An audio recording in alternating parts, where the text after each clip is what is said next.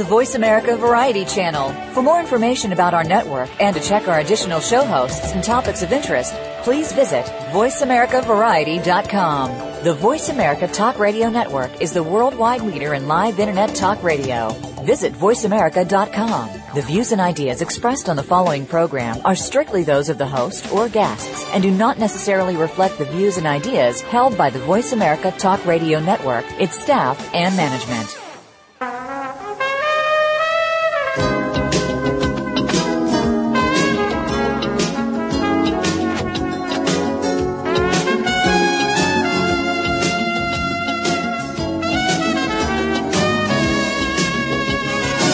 Welcome to PI's Declassified, an inside look at the world of private investigators.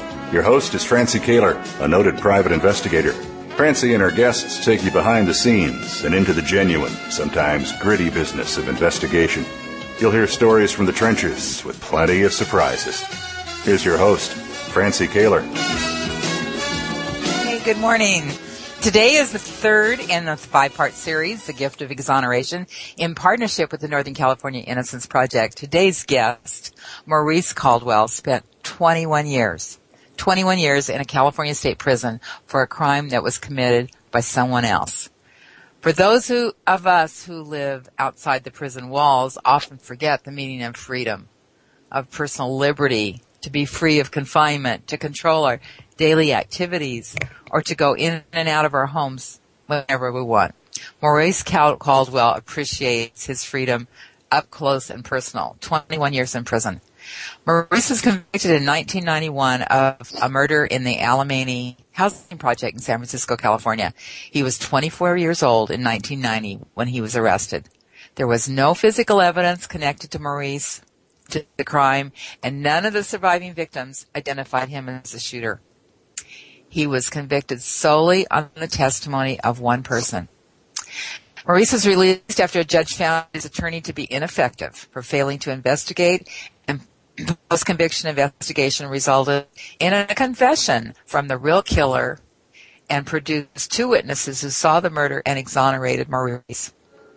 So, although he was granted a fair trial, or new trial, the judge ruled that he would not get a fair trial since the first eyewitness was deceased. So the district attorney dismissed the case, but unfortunately insisted there was no finding of innocence, and Maurice was released, what they said, on a technicality. So Maurice is here today to tell his story. Good morning, Maurice. Good morning. Thanks for being here. Problem. Honored to be here. Thank you. And also joining the show is Paige Kaneb. Paige is a supervising attorney at the Northern California Innocence Project, an arm of Santa Clara University Law School. Paige does many things at Santa Clara University Law School and the Innocence Project, but mostly she represents indigent inmates who have strong claims of innocence. She's a cum laude graduate of the University of San Francisco School of Law, and she began with NCIP as a volunteer in 2007, followed by a 2-year clinical fellowship program, and then she was promoted to supervising attorney. So as lead attorney, Paige has won 2 cases resulting in exonerations, plus she was also a member of the legal team securing exonerations of 2 other folks. Paige is a member of the American Civil Liberties Union, the National Association of Criminal Defense Lawyers, and the California Attorneys for Criminal Justice. Welcome, Paige. Thanks, Francie. Thanks for having me. Yeah, I really appreciate you guys being on the show. And Maurice, let's go back, if you don't mind, to the time of 1990, and you were arrested for this crime. What was your life like then? What were you doing? I don't know how to say average life or whatnot, but I was growing up, in the ghetto, doing what I needed to do to try to, live every day, survive, stay alive. And like my life wasn't no different than anybody else's life. It just so happened, this came into my life and it changed my life. My life was, drastically changed from an incident, that led up to me being incarcerated. Well, Maurice, were you actually living in the Alemany Housing Project at the time? Yes, I was living in the project. For one, I grew up in the projects, so This was like what you'll call my neighborhood, my family and all that, we grew up down there. And me, when I like say grew up, that means I continue to be down there. You know, that was a place like where people go to a park. I go there, you know, to the projects or other projects, you know. Sure. And how were you identified as the person that committed this crime? Okay, for one, I wasn't identified, you know, throughout no investigation. My name wasn't brought up throughout no investigation. I was personally indulged and inputted in this case by an officer that me and him had, you know, conflicts like earlier before this incident even happened. You know, so it was an officer that implicated me in this crime that brought my name. It wasn't like they did an investigation and they said, let's check out Maurice Caldwell. It was an officer who was like, oh, if that happened in the projects, let's check out Maurice Caldwell. You know, so that's how I got involved in this crime. Okay, and then how did the witness get him? Can I jump in for a second, Francie? Sure, absolutely. So Go ahead. same officer that Maurice is talking about, Maurice had filed a civilian complaint against him for assaulting him, and that was pending at the time that the murder happened. And he was a narcotics officer, but they brought him out to canvass the projects for the murder. And when the homicide inspector talked to Mary Cobbs, who ended up being the one witness against Maurice, the narcotics officer grabbed Maurice and brought him up to her front door. And essentially told her he was arresting Maurice for this murder. And even then, she didn't identify him. She said that the guys weren't from the neighborhood and she didn't know their names or nicknames. And then 2 weeks later, the police came back with a six-pack with Maurice's photo in it, told her they'd move her out of the projects if she cooperated, and asked her to identify their suspect. And they only turned on the tape recorder after she had said that Maurice was the shooter, and she said she knew him by his nickname Twan, and that she knew him because he lived next door to her. So she identified him because she already knew what he looked like. Well, and because they already brought him up to her door now, and then brought him back, and said they were arresting him, and then they bring back a six-pack, so she knows who's their suspect at this point. That's what I mean. When she identified the six-pack, in the six-pack, which is the 6 photos they put on a page for people to look at, she identified him because she already knew who he was, knew him, not because she was identifying him as a perpetrator. Yes. Yeah. Okay. Now, and Maurice, you knew this lady?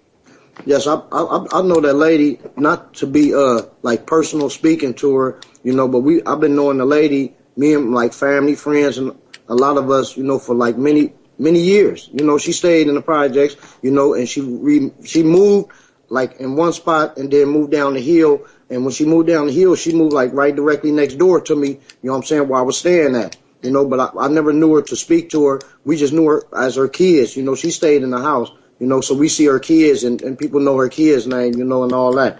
But we never, you know, like interacted. She never interacted with anybody, you know what I'm saying, within the projects, you know, the residents in the projects, you know.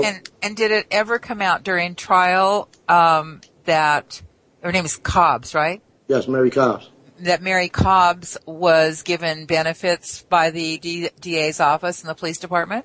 No, that never came out, you know, during my trial. The only thing came out was they moved her to a secluded area, you know, for, I guess, witness protection. Mm-hmm. And what they said was they actually moved her to another housing project. So they made it sound like she didn't get anything from it. It was just another housing project. But we found out later that it was somewhere that was a lot nicer, where she felt a lot safer.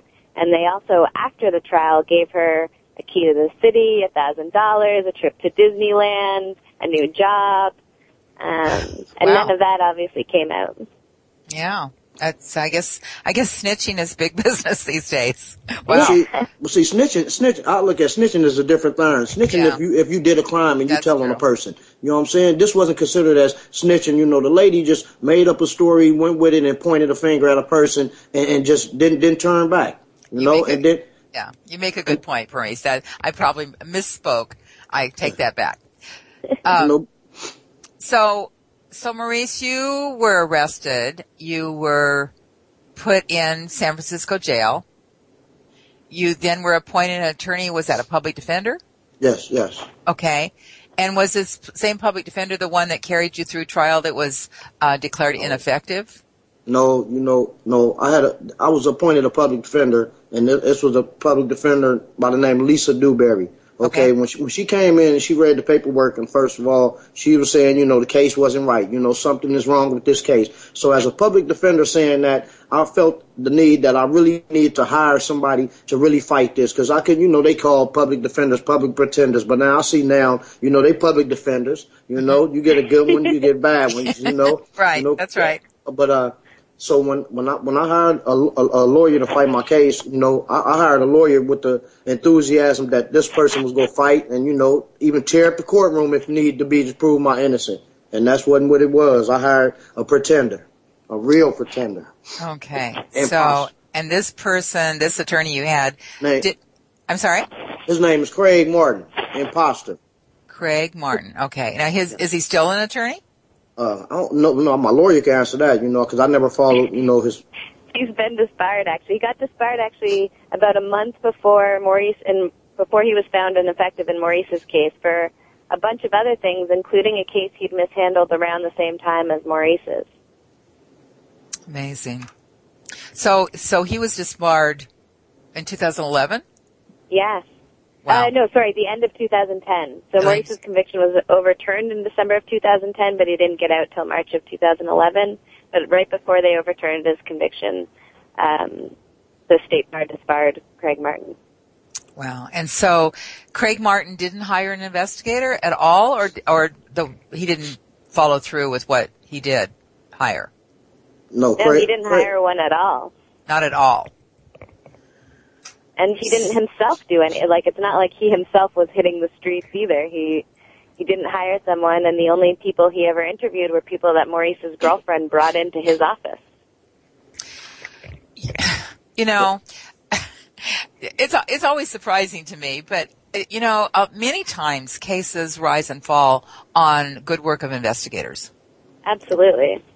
And even then, an attorney, even though some attorneys do investigation, they're handicapped because they don't really have the investigative skills that a trained investigator has. So it really is a puzzle when I hear things like this. So, Maurice, did you know that you should be having an investigator at the time? No. By me fighting a case that I had no involvement in whatsoever, I was just closing my eyes and having hope.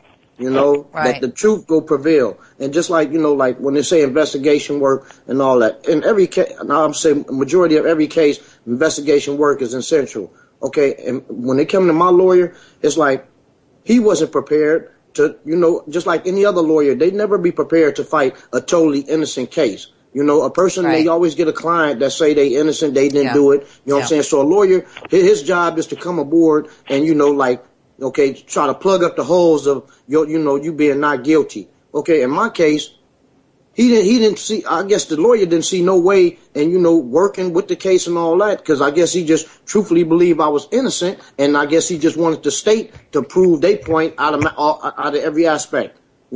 So by him not doing his investigation, that was the crucial part to my case. But then at the same time, I feel an innocent person shouldn't have to build up a defense and show, he was innocent. When the state case itself, clearly showed that I wasn't the person involved. And, what I'm saying? And it's a personal thing that got my name involved in this crime, that they should have looked at. For instance, like I say. That's a really good point, Maurice. Because the DA, I think any objective person looking at the ID and looking at that's the only evidence against him. Yes. And even the police were interviewing other people who were telling them Maurice was innocent, he was inside. So, taking an objective look at the case, you would know, there were problems from the start. She was completely unreliable. There were questions like, why wouldn't she have told the police officers in the first interview that it was Twan who stays next door to me if that's what ends up being her ID? Instead, she says, they're not from around here. I heard they're from Sunnydale or Hunters Point. I don't know their names or nicknames. And Maurice, I'm assuming that you told Mr. Martin that this officer had a beef against you. It was no secret. Even doing the investigation, after the crime, they said the crime was done. I never was aware that this officer was involved with investigating or doing something. So after the crime was committed, 2 weeks after the crime, I was coming through the projects in the car with my cousin and them, and this officer personally. You know, the homicide inspectors was, I guess, doing their job. They was in the house getting investigated. Getting a statement. But this one officer, Kit Crenshaw, he was out, you know, roaming the projects. And when he seen me, I was that focused target that he came at. And when he came at me, he took me to the lady house. You know what I'm saying? So this person of officer, he shouldn't have never been involved in this crime. No way, no shape or fashion. You know, because and then when they told me that this officer informed them that I said I was with the killers before the crime and after the crime, the officer told him that I said this, and I was like, you know, I never was said no like that. Even if I was hypothetically involved, I would never have told this officer. So that right there should have been a red flag. Yeah, you know? for sure. You know, but it never did. You know, the red flags never came up. And then when I told him, I said, man, this officer have assaulted me months before, you know, this murder happened or this killing happened, you know, and I got it on record. I filed a case. You know, that was nothing that they looked at. You know what I'm saying? And they should have looked at, if this was going on, yeah, this officer shouldn't have no personal involvement in this crime. You know what I'm saying? But and they didn't do that. There was a letter in the DA's file that says that even though they had no evidence, it was police who suspected that Maurice was involved. So, I mean, the DA knew that it was the police who had gotten Maurice into this in the first place, on top of, you know, actually bringing him up to the witness's door before she IDs him. And that was, of course, not disclosed either, evidently. It was just unfortunate because Maurice's lawyer was so bad, he just didn't use it right. Oh, I see. And okay, so nothing's happened to the district attorney. The district attorney did his job correctly, turned over evidence and did. Well, we don't know because we don't have a defense file, so we're not, and there are things Maurice's attorney didn't do with stuff that we've now gotten from the DA's file, but we just can't tell whether he had it or not. But the district attorney who prosecuted Maurice, Al Giannini, has had a number of cases overturned for prosecutorial misconduct. Yeah, that's Al Giannini is a well-known name around the Northern California area. Yeah, for sure. Okay, so Maurice, you go to trial. Now, how long did you sit in jail before you actually went to trial? I would say probably 4.5 to 5.5 months. Okay. And then here you are, you're sitting in trial listening to this. You can see where it's going, can't you?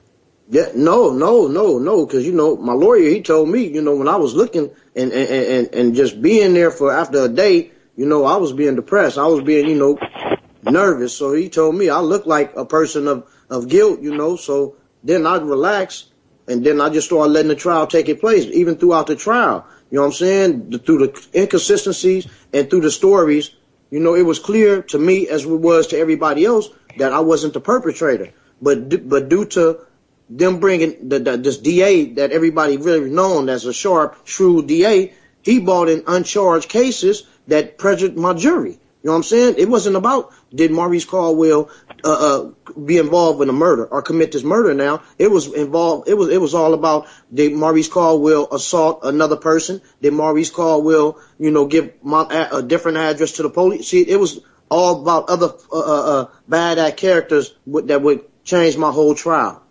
Okay, know? So you're saying that they had information. Yes.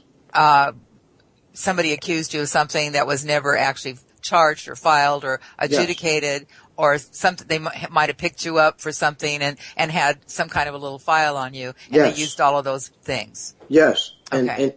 And I would just like to say, you know, like witnesses, you know, all my witnesses, me fighting a crime that I didn't commit, all my witnesses were witnesses from my residence. You know what I'm saying? And my residence was the projects, you know, and like when I had my witnesses get on the stand, you know, instead of tearing down they character, it was like I was the whole purpose of them having no good character at all, by just them knowing me and would say I wasn't involved with it was a bad act person for them to be believable. Okay. You know? And so you're sitting there in court during your trial thinking there's no way they're possibly can convict me with the evidence they have. That's what you're thinking? No, not with no evidence. I didn't care about no evidence. So whatever they had, I'm just like, ain't no way in HELL they gonna convict me. for a crime I didn't do. That's what I mean. No, for a crime I didn't do. Not weighing the evidence, you know what I'm saying? Because in my mind, there was no evidence. It was stuff that was put together, you know? Okay. You and I were saying the same thing, actually. Okay. All right. Maurice, we're going to take a break, and Paige, today, my guests are Maurice Caldwell, released from prison in 2011, and Paige Kaneb, a supervising attorney from the Northern California Innocence Project. We'll be right back.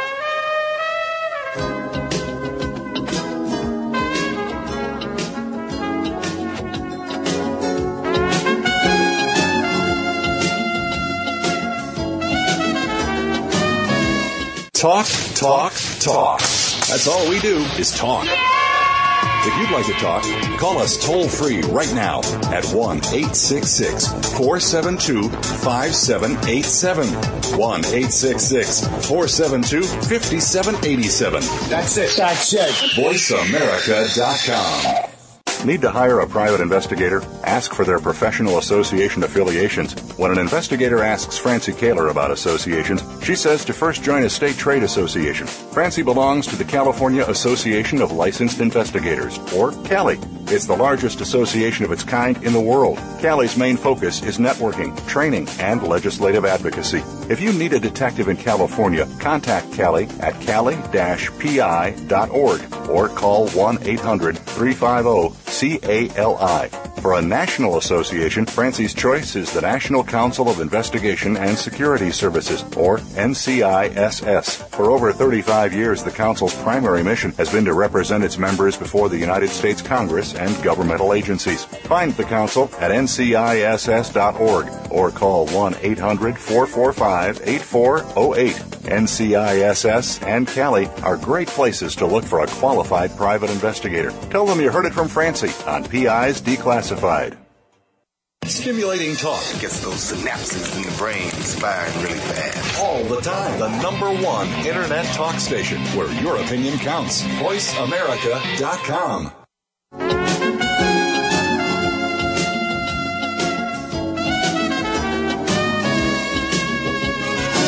You're listening to PI's Declassified with Francie Kaler.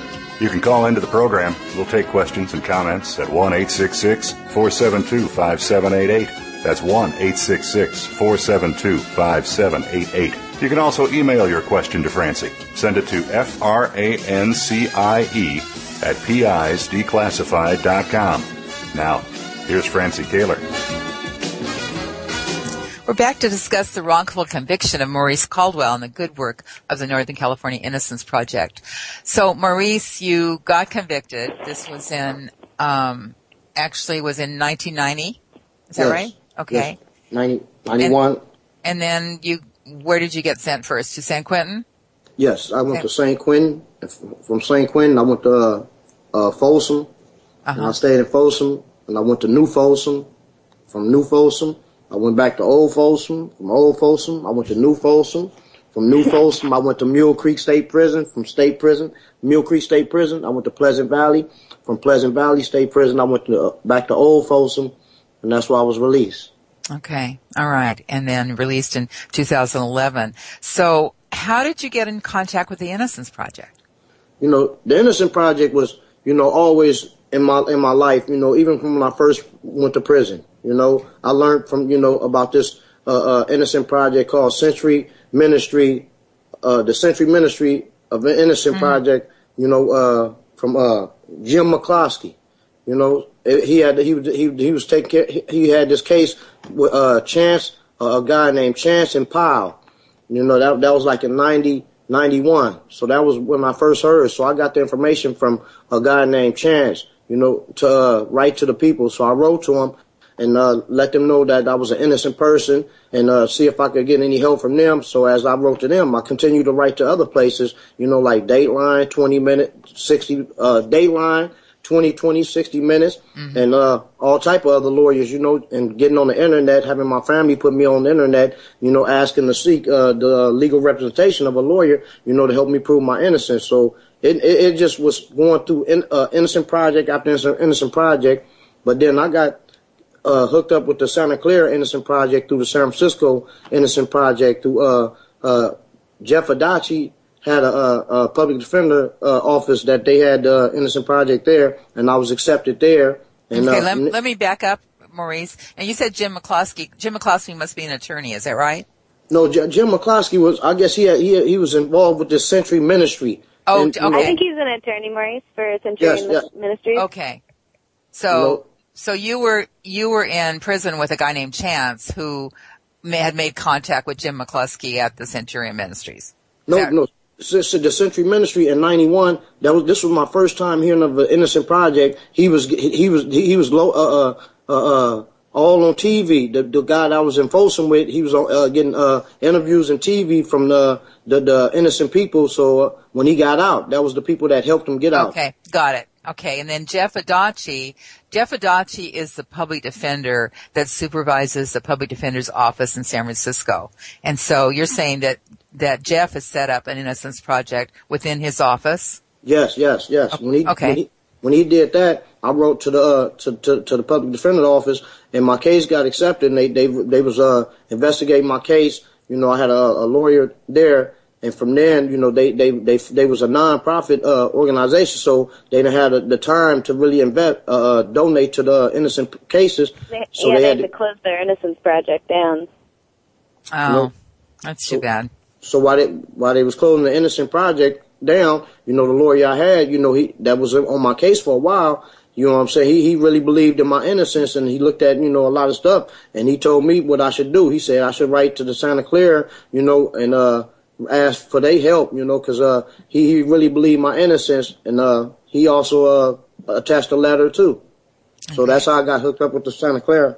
And I know from talking to other representatives of the Northern California Innocence Project that if something gets referred by somebody that's worked on the case, you look at those very seriously, right, Paige? Yeah, so generally it's at least 3 years before a lawyer can look at your case, just because we have so many people writing to us. But like in Maurice's case, once we got the letter with the letter from an attorney, it got sent right to me. So yeah, it definitely jumps the line and helps us evaluate when we have another attorney who's looked into it. Yeah. Okay. And so then what happened after that, Paige? What was the next step? Well, so the San Francisco Innocence Project the public defender's office had done some really great work and had gone and interviewed a guy named Merritt Funches, who one of the witnesses had told police that he was the real shooter back in 1990. So and was that disclosed? It was. I believe so. I mean, one of the witnesses testified to it at trial. Yes. So, but she was another person who got discredited based on, various things in her past. Okay. But so he subsequently wrote letters confessing to the crime and giving great details about it, and he drew a diagram that matched, the physical evidence and the surviving victim's testimony about where things happened. And so we followed up on that, and Maurice had a whole list of people who he thought either might have seen something or might have been out on the street at the time. So we started just knocking on doors, and I luckily got help from two investigators, a lady named Beverly Myers, who had seen Craig Martin and Maurice back in 1990. Her clients had told her, there was an innocent guy in there, and she had told Craig, you need to get an investigator, and saw Craig after Maurice got convicted and said he was just, a complete mess. So she'd always said she would help on the case, so she helped out. And then Sheila Klopper, a just amazing investigator who works with the Innocence Project and donates a lot of her time, also agreed to help out. And she helped me find one of the witnesses who was out on the street at the time and told us who the two shooters were, where everything happened, and that Maurice wasn't there or involved in any way. And Sheila has just amazing skills at connecting with people, so it's so great to be able to work with good investigators because, they're able to get people talking, and, our witness had just gone to check in on his mom. We were kind of lucked out finding him, and she was able to bond with the mom, and so he initially hadn't been very excited to talk to us, and then after listening to Sheila talk for a while, he just opened up and told us everything that happened, and he'd never told anyone that he'd seen this. So It was Really? pretty amazing. Yeah. Wow. And his reason for not telling anybody was just because he didn't want to get involved? Yeah, I mean, he said he was on the run at the time, and just no one came and talked to him, so he wasn't about to, like, show up at the courthouse and be like, hey, you know, there's a warrant out for my arrest, and Yeah, right. I'm just here to, you know, turn myself in. And he thought, you know, like, I think like everybody, you know, if someone's innocent, they're not going to get convicted. I think everybody is always surprised that someone who had nothing to do with a crime can actually get convicted of it. Yes, I hear that so frequently. You're absolutely right. And now when you guys got involved, this guy named Funches, who was the actual killer, was in prison for another crime. Yes, is that right? Shortly after Maurice was arrested, he fled to another state where he killed someone else. Wow. And he was in prison in that state. Yeah. And so somebody went to talk to him from your office, or an investigator went to talk to him? Yeah, well, first an investigator and someone from the public defender's office, and then subsequently me and our legal director, Linda Starr. And then when we were prepping for Maurice's retrial, because the DA had initially said they were going to retry him, myself and the lawyer from the public defender's office who was going to represent Maurice, now that Maurice knows how wonderful San Francisco public defenders are, we went also. Yeah. So, and what happened with Funches? I mean, did he just say, yeah, I did it? I mean, what happened with him?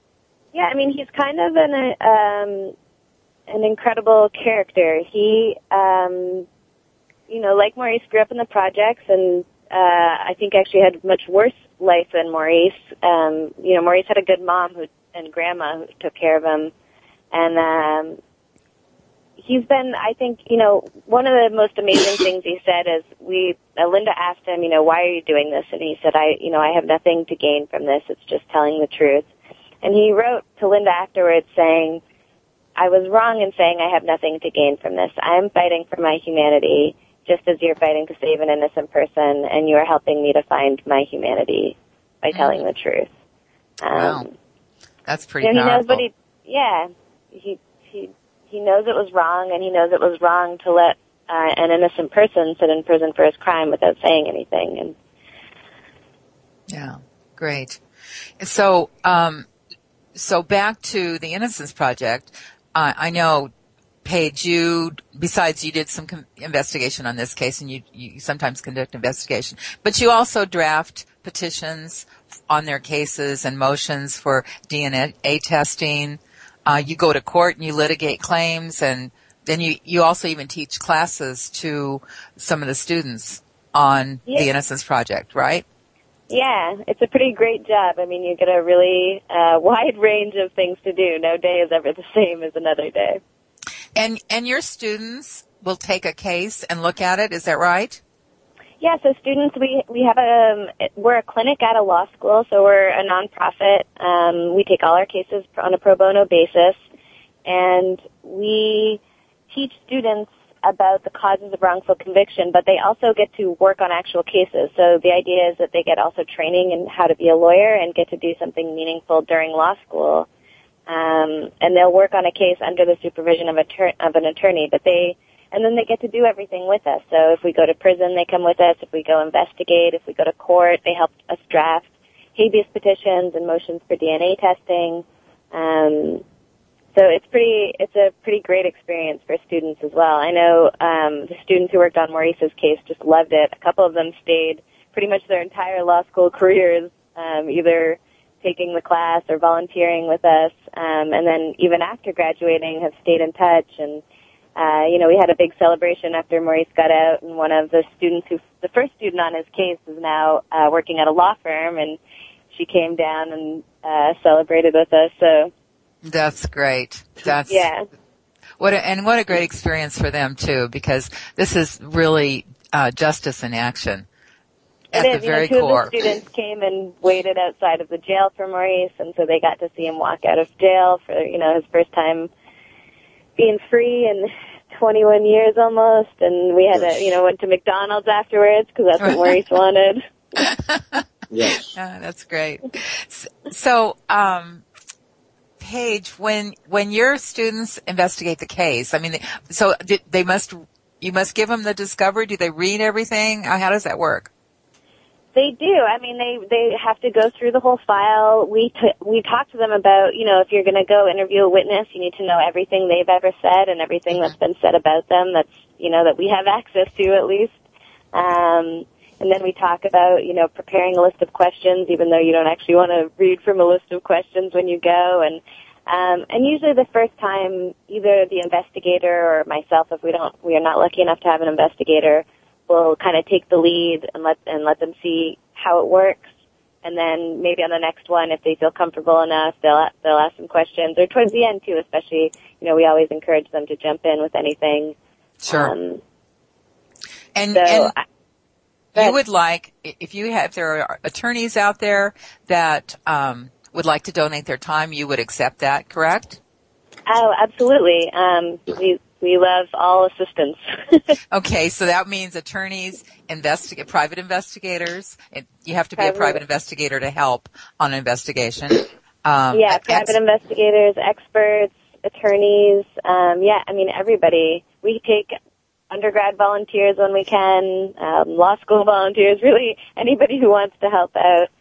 Sometimes it's hard because we're such a small office, and sometimes people need, for people who need more supervision, like untrained people, it's a little more difficult, but absolutely, and especially investigators. I mean, they're so important to a case, and it's hard post-conviction, and the student gets to go with the investigator, which is really kind of cool for them as well, to go with a real licensed investigator to do an interview.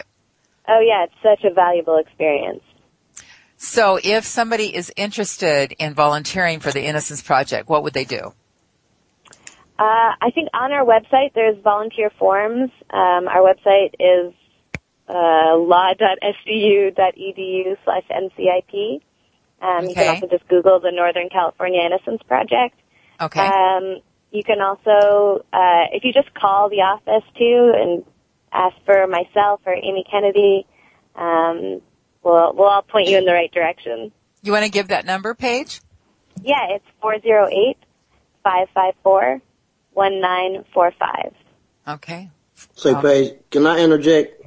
The NCIPs all around the world don't just need lawyers and people like that. We need the citizens, you know what I'm saying, of our society, you know what I'm saying? Because without them, you know what I'm saying, it's just like, it leave lawyers in the back, because like many of the lawyers I wrote to throughout all my time, it was like I couldn't understand why wouldn't no lawyer just step up and try to look into the case. I say about 100 lawyers I wrote, I probably got responses probably about like 20 of them, and I didn't understand that, you know what I'm saying. So now when I start bringing out my case, I said I need the media.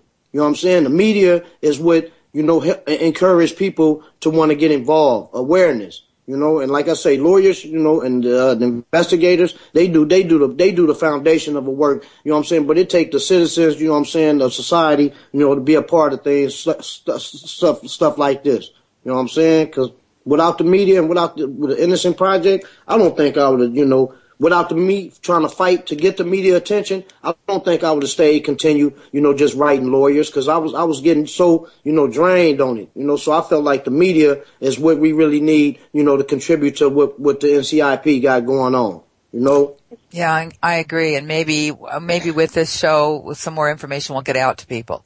Yes. Everybody needs to be involved, because as you said earlier, Maurice, when I was talking to you, there's been over 1,000 exonerees. And that's amazing. And even though percentage-wise of the total prison population, it doesn't sound like very much, but every life is important, Yes. So, you can't look at it in statistics. You know how they used to have that saying, I'll just keep bringing it up, I'm going to get it right one time. You know how they used to say with the justice system, I'd rather see 12 guilty men go free than one innocent one innocent man incarcerated. Yeah. Whatever happened to that? You know what I'm saying? It's not like that no more. It's like the other way around. It's like a turn. You know, so that need to be, you know, redeveloped. You know what I'm saying? Reworked with. You know? I agree. We need to take another break, guys. Stay tuned for more from Exoneration, Maurice Caldwell, and Paige Kaneb from the Northern California Innocence Project. We'll be right back.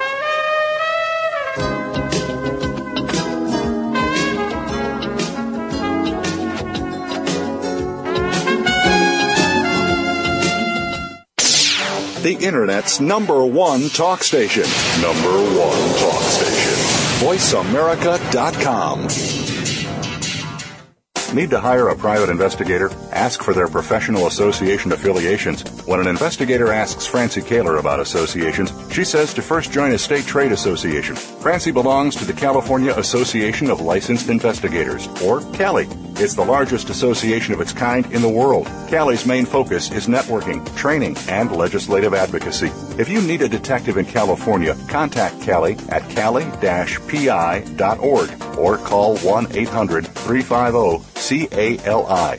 For a national association, Francie's choice is the National Council of Investigation and Security Services, or NCISS. For over 35 years, the Council's primary mission has been to represent its members before the United States Congress and governmental agencies. Find the Council at nciss.org or call 1-800-445-8408. NCISS and CALI are great places to look for a qualified private investigator. Tell them you heard it from Francie on PI's Declassified.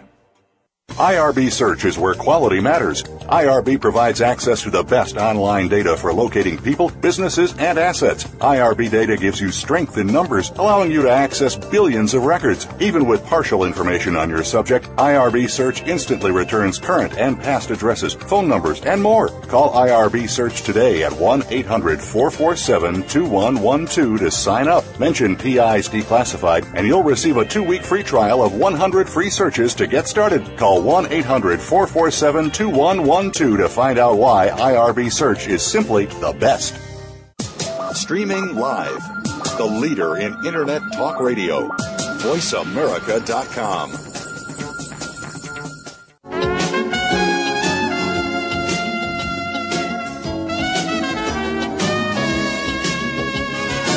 You're listening to PI's Declassified with Francie Kaler.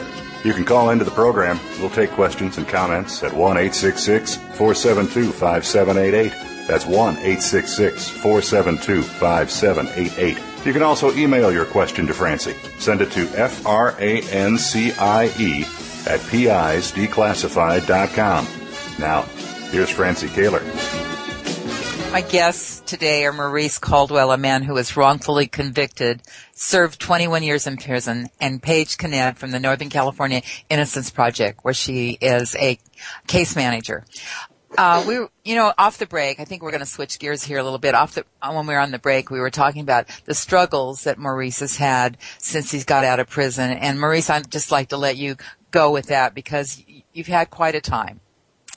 Yeah, since I've been released from prison, like my first, weeks and I guess month or two, I had Tony the Tiger, great attitude, because I was free. You know what I'm saying? I come from a different, surroundings, and I'm able to be a part of society and be with my family now. So that fulfilled me. You know what I'm saying? I was so fulfilled. But then, so many things started happening in my life, you know what I'm saying, for us, me happened to go through the experience of losing a close family member and me trying to find a job, hello, is that me? Me trying to find a job, me trying to, gain, a way of living now. You know what I'm saying? I look at, how can I be able to gain a way of living? So after a death in my family passed away, thank God, the Innocent Project, was still helping guide me, on the right track. They helped me get a job, that I really loved and enjoyed, and I worked, to try to support my family because, like I say, a death in my family took away a brother-in-law that was the main support of my family where I was staying, so I had to step up and fill his shoes. Mm-hmm. And it was hard because I had no experience. I had no directions out here. I was just being assisted by, my lawyer Paige and, the NCIP in Santa Clara. So when I got the job, I did everything I had to do. I didn't just take this job and go in there like another employee. I took my job to, outdo everybody, let them know a person back from into society after gone for so long, this is a worker. This is a motivated person. You know what I'm saying? And I was overextending myself. I never had the opportunity and the time or the patience to, focus on my health or nothing. I'm 45 years old. Mind you, I've been incarcerated for so long, so I haven't had the right adjustment to come home.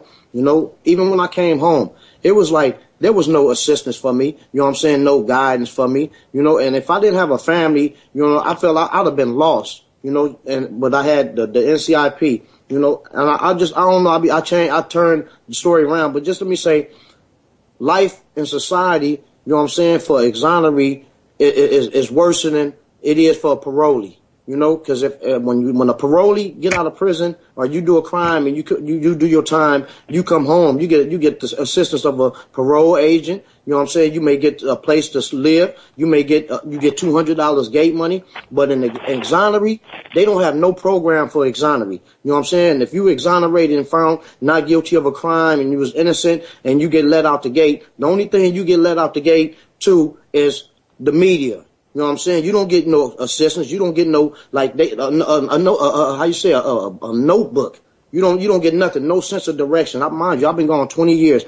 They didn't have the decency to even give me no phone, no phone money, no bus money, or nothing. So now I'm into society and I'm trying to be productive, but it's hard for me to be productive because I looked at all my productive life was behind prison walls. Like a person can file tax out here. I should be able to file tax. I worked in prison for over 19 years. You know what I'm saying? And throughout all that time, I was innocent.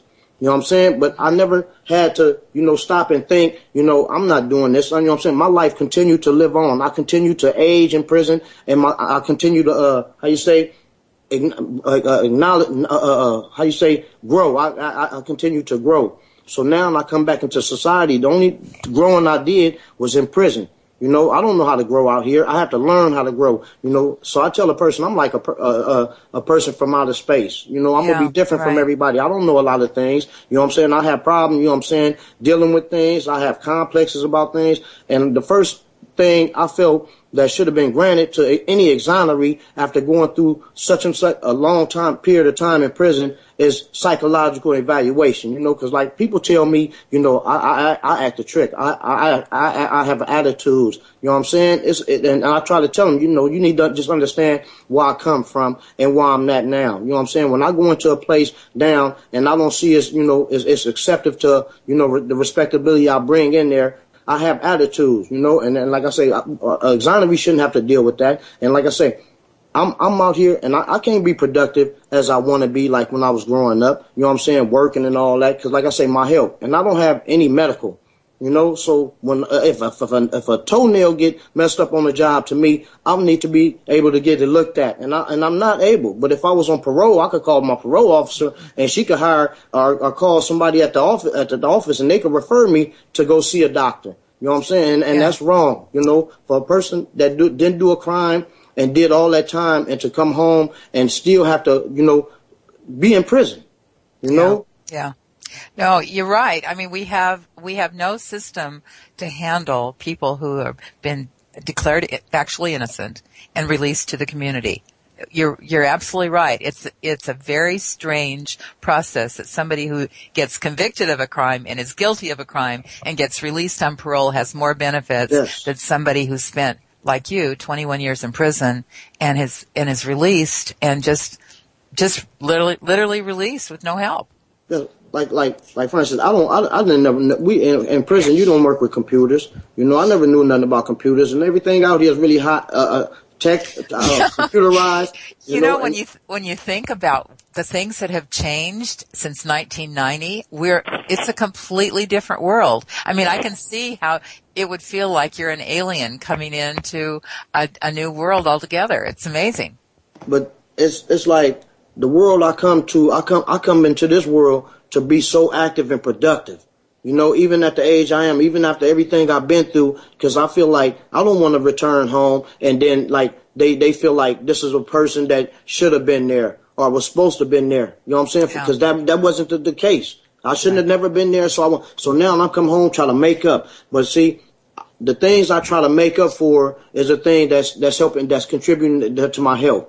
You know, like I say, I want to go to work. I want to, make a living. And like I say, I should be able to come home and, people know how I came home and other exonerees, the way they came home. And it should be a program set. You know what I'm saying? And like I say, exoneree, like me, I could tell you exactly what I need and what everybody else need. And, like I say, without question of law. You know what I'm saying? Anybody that was exonerated should be automatically given full medical care, and a complete psych evaluation. You know what I'm saying? Affordable housing. You know what I'm saying? Section 8 approval, automatic approval. You know what I'm saying? They got victim awareness funds. We should be entitled to victim awareness funds, vouchers to purchase clothes, food, even cellular phone, to put us back active in society. You know what I'm saying? And just like, huh? I was just going to say part of what you haven't said is that also so the job Maurice got, he worked so hard and had back problems from prison that now he is on workers' comp trying to figure out, his hands have gone numb and he's got a bulging disc in his back and... Mm-hmm. Everything's contributing, like an old car, like a broke down Chevy. Up in prison, I was like a brand new Ford Mustang. Yeah. I come home, what I'm saying, and I get on the society track, what I'm saying, the productive track, and I try to prove myself. And like I say, every lap I turn, my health is starting to, generate, and I don't have anybody to help me level that health. When my back is having problems, I don't have no doctor to go to help me, elevate or limit the pain. I have to do it personally. Now I got, help, through the compensation lawyers, what I'm saying? And I don't feel like that's 100% help. It's just advice. Well, Maurice, when you were talking about the Social Security, to me, that was so significant because here you, like you say, you worked 21 years in prison. You worked every day, and now you don't have Social Security benefits. You go to apply for Social Security, and you don't have a work history where somebody's paid in Social Security, so that isn't available to you. Hey, I love you for just saying that. I just went to the Social Security office on the 11th. When I went there, I tried to file Social Security, and when I filed, the lady said, she looked up in the computer, and she said, you don't have no work history. Your work history is the last work is 89. And she told me how much I was getting. And I'm like, oh, wow, y'all went back way. It reminded me about a job I didn't know. So then I asked her, I was like, you know what? I told her, I said, I'm an exoneree. You know what I'm saying? You know what I feel should go, after all the time I worked in prison, I shouldn't have been in prison. Exoneree shouldn't have been in prison. So that work history should count for something. You know what I'm saying? And I asked her, I said, you know what? I could bring my, we get like scores in prison. I told her I got every paperwork of the jobs I had, cause I bring that in. She was like, unfortunately, we can't go by that. But I feel a system should be set for that, to where we can do it. Like I say, I need help out here. All exonerees, need help. But mine, it is medical as well. Mm-hmm. And you're not just, I hear what you're saying, Maurice. You're not just speaking for yourself. You're speaking for any exoneree. Every exoneree. Exactly. I speak, like I say, I don't speak for a person that get out on parole. I don't speak for a person that just get out during this time. I speak for the person that got out exactly like me. You know what I'm saying? Through anybody that got out through NCIP, you know what I'm saying, or exonerated from the crime, them the ones I'm speaking on. Cause you know what? Ain't nobody just just like when they come home, it ain't like the state grabbed one exoneree and just gave him the life he deserved. He still had to fight and fight for that, and that's another thing. Exonerees shouldn't have to come home after being exonerated and have to fight the same system to get compensated for it.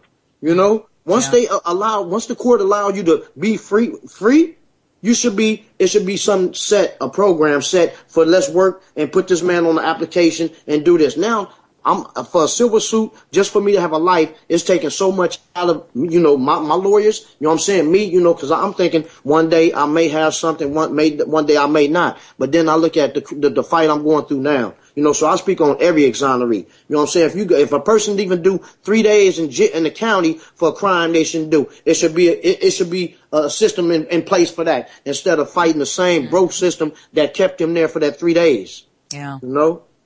For sure. Well, you're right. And I don't know. I wouldn't even know how to start, establishing something like that. But I would. Paige, is that I would know okay? How about that? Would be great. That would be great. Paige, how would he get started? Well, I mean, California does have a statute for compensation for they call it erroneously imprisoned. But the problem that Maurice is talking about is you have to prove your innocence in front of the Board of Compensation. So no matter what the courts have already said, you have to reprove your innocence. And unfortunately, in the last 6 years, the board hasn't given compensation to anyone who didn't have DNA in their case. And because there was no physical evidence in the first place in Maurice's case, there was nothing to DNA test. Right. So we're still trying for that, but it's also, I mean, there's it's about a 4-year wait right now until the Attorney General even responds, and the board won't do anything until the Attorney General responds. So there's nothing that happens immediately. And I guess, I mean, ideally, if we could change the statute so that it is more of an automatic process. Like in Texas, they have actually what's very automatic. I mean, you bring your paperwork and you are immediately given money, and Texas's scheme actually supports you for the rest of your life. You get education, housing, and that seems so odd based on their executions. It seems such right? Well, and how can Texas be more advanced than California, right? Yeah, that really seems like a contradiction. But I guess because they've had so many exonerees, what they've done is a lot of exonerees have gone and testified in front of Congress about what it's like. And, for some exonerees, there's just permanent damage that they're never going to be able to recover from. I mean, Maurice is probably never going to be able to do manual labor. He has no training in any other kind of workforce.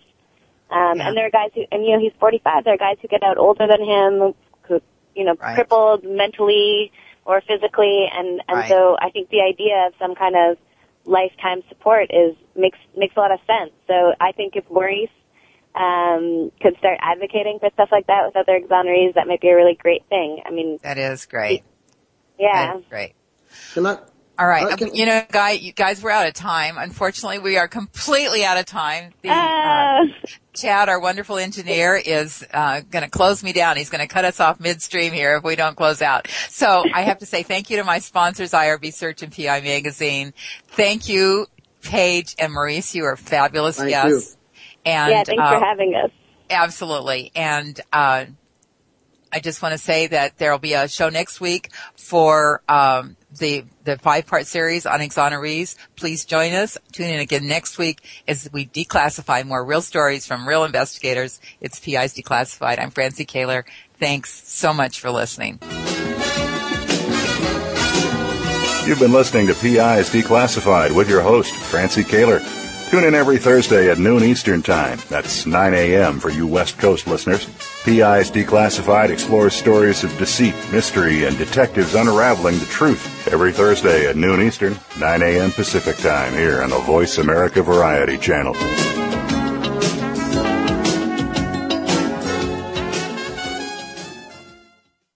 Need to hire a private investigator? Ask for their professional association affiliations. When an investigator asks Francie Kaler about associations, she says to first join a state trade association. Francie belongs to the California Association of Licensed Investigators, or CALI. It's the largest association of its kind in the world. CALI's main focus is networking, training, and legislative advocacy. If you need a detective in California, contact CALI at cali-pi.org or call 1-800-350-CALI. For a national association, Francie's choice is the National Council of Investigation and Security Services, or NCISS. For over 35 years, the Council's primary mission has been to represent its members before the United States Congress and governmental agencies. Find the Council at nciss.org or call 1-800-445-8408. NCISS and CALI are great places to look for a qualified private investigator. Tell them you heard it from Francie on PI's Declassified.